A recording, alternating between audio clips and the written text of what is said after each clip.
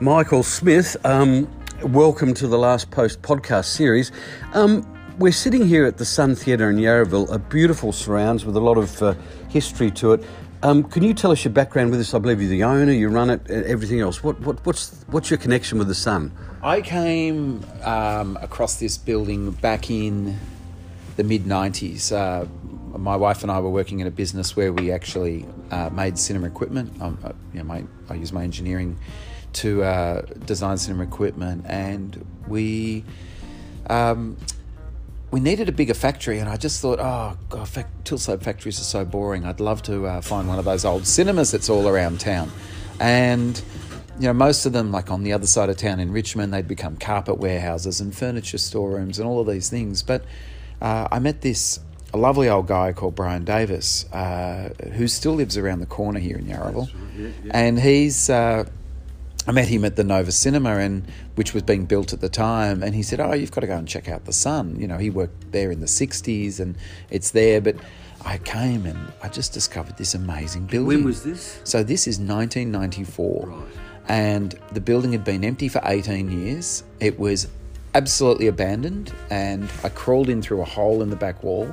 It was so bad that it even passed in at auction at some ridiculously low price.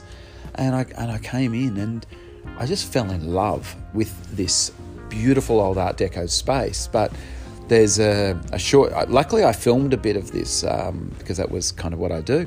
And this footage, just when I look back at it now, we actually turned it into a short film. It's just appalling. There's sunlight coming through the roof. There's graffiti everywhere. There were squatters living in the building. And I found about 30 different little spot fires around the building where they'd actually been burning the floor to keep warm. Yeah, wow. So it's just incredible. Wow. The whole place didn't go up. Yeah. But that's what brought me to the Sun Theatre back in 1994. And anyway, we bought it and then started a very long, what I would call home renovators approach to fixing it up. Okay. Okay, that's fine. Excellent stuff. So the history of the Sun is one that... Claire and I have been here a number of times, and I've noticed some of the movies you've got on. There's a lot of great stuff, but beyond that, of course, you run Screens Without Borders. Is that right? Have I got the... Oh yeah, that's right. So that came out of we've always loved doing outdoor movies. So even before we were running this place properly, we'd actually show movies in the street out the front. So we'd close the road and put on a movie. Never get permission, just close the road. Park a car at either end, as you do back in the day. Yeah. And but that led us to many. I think 13 years ago now, or 14 years ago, we found ourselves in East Timor, looking at some cinema work, and decided that the best thing for them was to have travelling, like an outdoor travelling cinema. Yeah, great. Yeah, good. And so we started doing that, and when we couldn't kind of work out how to fund it, we just decided to do it ourselves. So we employed a few locals up there and sent them the equipment. We had some initial help from people like Toll, and Steve Brax helped kind of open a few doors for us.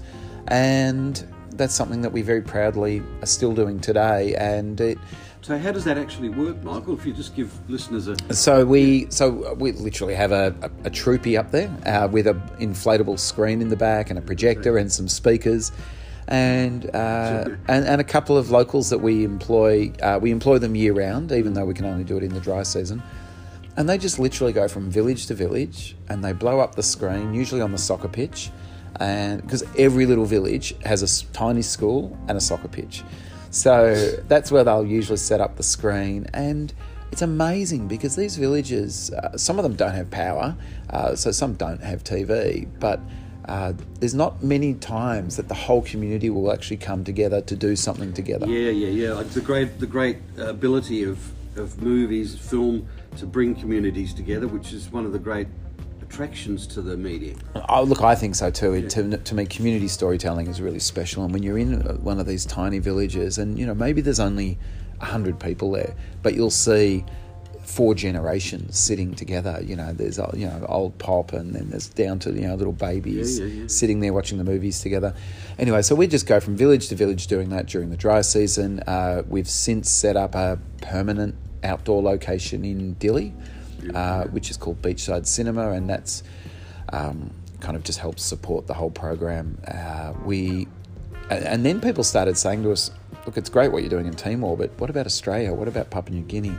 And then we thought, okay, well, and we kind of have this idea that we'd love to take it out through the Pacific. We have so far gone to Papua New Guinea and the Northern Territory. That's as far as we've gone. In the future, I would love to take it further. I was going to ask what made you think of East Timor, but this whole thing, the whole area... It really started with East Timor. Yeah, the whole area is probably right for what you're doing.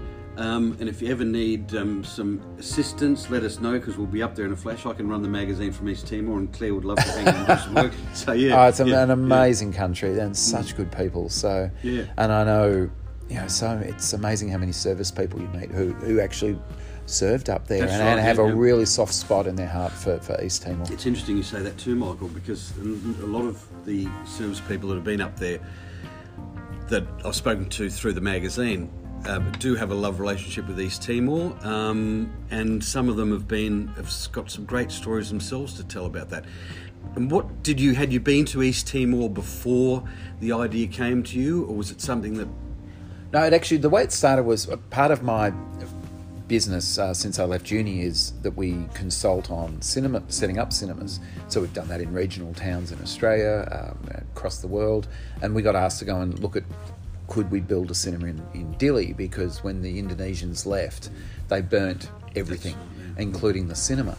So we went up to look at that, but very quickly realised that with an average wage of $120 a month, like Timorese people weren't going to be paying $10 to watch a movie. So we thought, but at the same time, we could see there was a need for it. So we said, look, why don't we we've got some outdoor cinema equipment, and your dry season is our winter in Melbourne, so why don't we just send it up and give it a go? And so we did do that, and we thought there would all be about Dili because that's where the big crowds were. But the thing that amazed us was we'd put a screening on in Dili, and you get a couple hundred people come, and they seem to enjoy it, but there's plenty of other things to do in Dili. And then after we had a 3-month pilot season, and we just had a few nights where we went out to the districts, but we had a night where 2,000 people turned up, where you couldn't move on the soccer pitch, there were so many people. Wow. And that's when we realised, okay, we need to flip this around. And so now we screen in Dili only 2 or 3 times a year, and the rest is out in the districts. Wow. And what have you found about East Timor that you didn't know before, or its people, since you started this whole thing, Michael? It must be a great educational exercise for you as well as the people of Timor. Oh, look, I very quickly fell in love with the place, and a country that's been through so much turmoil, yet the people remain so positive. And I do keep thinking about East Timor, especially over the last couple of years, because the way we've responded to the plague in Melbourne especially, has been so tormenting, and everyone is so just exhausted and worn out by it. Yet I keep thinking, these poor people in East Timor went through so much, yet they stay so positive. Perspective. And I think two things I often think is, one is their native language, Teton, doesn't actually have a word for stress. There's literally no translation for the word stress. Wow. So the idea of this is all wearing us down a bit, maybe we need a moment, doesn't actually even occur to them. But when my son was doing, like all kids do, their work experience in Year 10, my son and his best friend went up to Timor and spent a week with our travelling cinema as their work experience. I would say life-changing moment for them. It really helped bring a few things into focus for both of them. They've now both got they're both in their mid-20s and have a very strong connection to the country. But, the first question we asked them when they got home was, well, what was your strong impression? Like, what's your one takeaway? And it was, they've got so little, yet they're so happy. And that's it. You go out you get out of Dili, you go out to the region, you visit a family. So we went to visit the family of our staff who work for the cinema. This huge grass thatch hut where the floor's elevated so that the pigs and chickens can be under the floor, so that the heat of the animals comes up through the floor at night. And but you had 4 generations of the one family living under one roof. Yeah. And of course they're there making you lunch and offering you their food and just so eminently happy. Yeah, it's interesting you say that too, because that you'll find a lot of Indigenous people around the world have this same thing. I remember being in Fiji once and seeing some natives there and speaking to this American guy and saying about the poverty, and he said to me, well, man, he said, they don't see it as poverty, and it's true enough too, becoming friends with the locals there, and this outgoing of joyfulness at their little patch, the vegetable patch, the ocean, that's their thing. And I think, again, it's interesting you say that about stress, because your movies would be part of a de-stressing situation if there ever was such a word for it in Timor. It's something that a lot of people enjoy. So, look, it's definitely joyous, and maybe a summarise is they focus on what they've got rather than what they don't have. Yeah, exactly right. An important thing for all of us. With the hope that this can also expand into the Pacific and beyond, is great news for a lot of people, obviously, and we'll continue to follow that. But now tell us, Michael, you've done a few things in your life too. I had heard that you'd actually flown around the world with... What? I know so little about that. Tell me about that. I know, that is kind of a weird one. Yeah. Look, since I was a kid, I was fascinated. As a kid, I lived in England, away from my family. I went to live with my grandparents for a while. And so as a teenager, I became... and I sailed since I was, I think, 8 years old. And from a very early age, I wanted to sail around the world. Sailing's good, yeah. And I...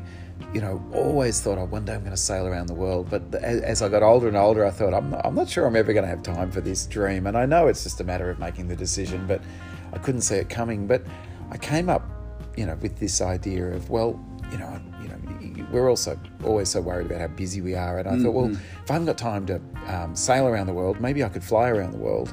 And so I started thinking about that. And then I thought, I got very fixated on the story of the old flying boats, and I decided that I was going to retrace the first flight from Sydney to London, which left from Rose Bay in a flying boat and, hopped along from river to lake. And I think we did a story on that. It was amazing. 1938, it went from taking 6 weeks by sea to only 10 days by air. I just love that concept.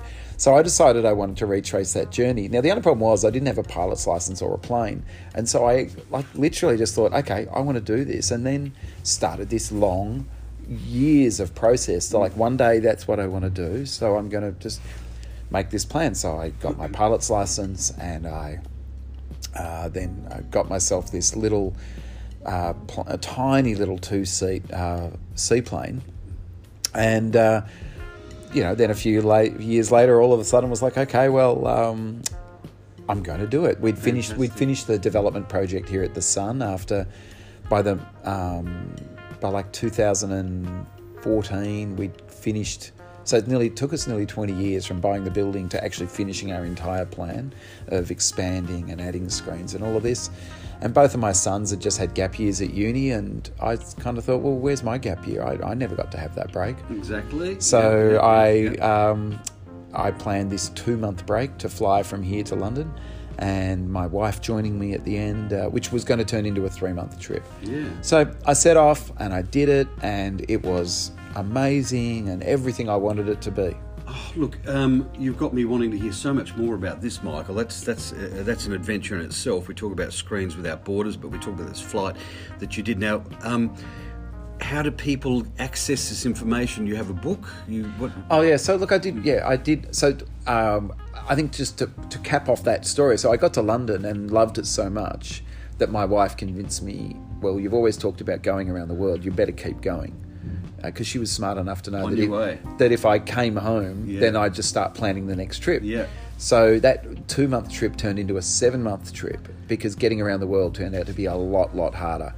So, but if people would like to know more about that, I did end up writing a book, and there's a documentary about it. So if you go to southernsun.voyage, there's a sun.voyage. There's a website there, and you can read about the trip, but also... there's a book and a movie that you can access. Oh, and we still show the film. Yeah. It was just on last Sunday.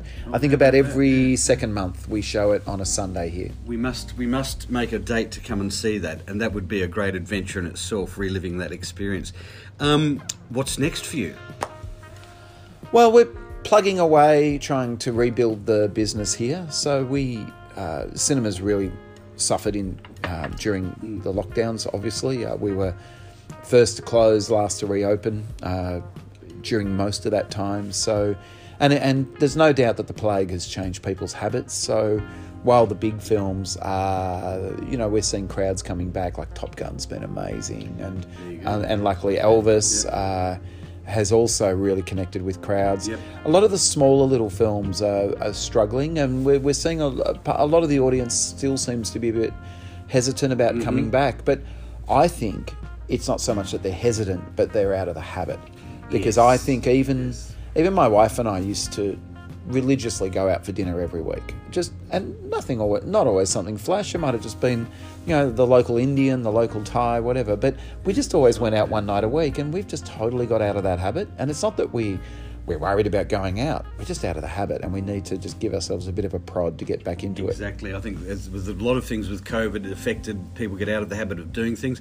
We go to the cinemas, we see movies, but of course there is that reluctance, I guess, and that's why you talk about genre movies perhaps suffering more than the big names. And I think they were talking about that the other week, and about how the big movies are bigger than ever, but it is the genre movies and the boutique type that are suffering a bit because of the COVID or the continuing reaction to that. So there's so much that I think I'm probably not alone in this, in saying we may continue conversations in the future with you, Michael, because I think perhaps our next chat, if you can spare the time between what you're doing and everything else, and it's a brilliant thing that you're up to, I tell you what, perhaps we can talk about in a bit more detail your flight around the world, what you experienced, and what you may have learned from that, and perhaps even more about East Timor and Screens Without Borders, because I know that listeners and readers would be of great interest to them. So, yeah, thank you. Oh, look, I would love to do that. I've just got back from East Timor again. There's always great stories. When are you going back? Well, actually, I'll be back in September. We started, a few years ago, we started the Dili International Film Festival. Brilliant. So that's a great way to, bring the world to Timor. But in my last trip, I flew myself up and visited all 9 airports in Timor in one day. So there's lots of things to talk about. Fantastic. So yeah, when's the Dili International on? So that's from the 28th of September through till mid-October. Okay, well that's interesting. Yeah. Okay, well we'll try and get up there.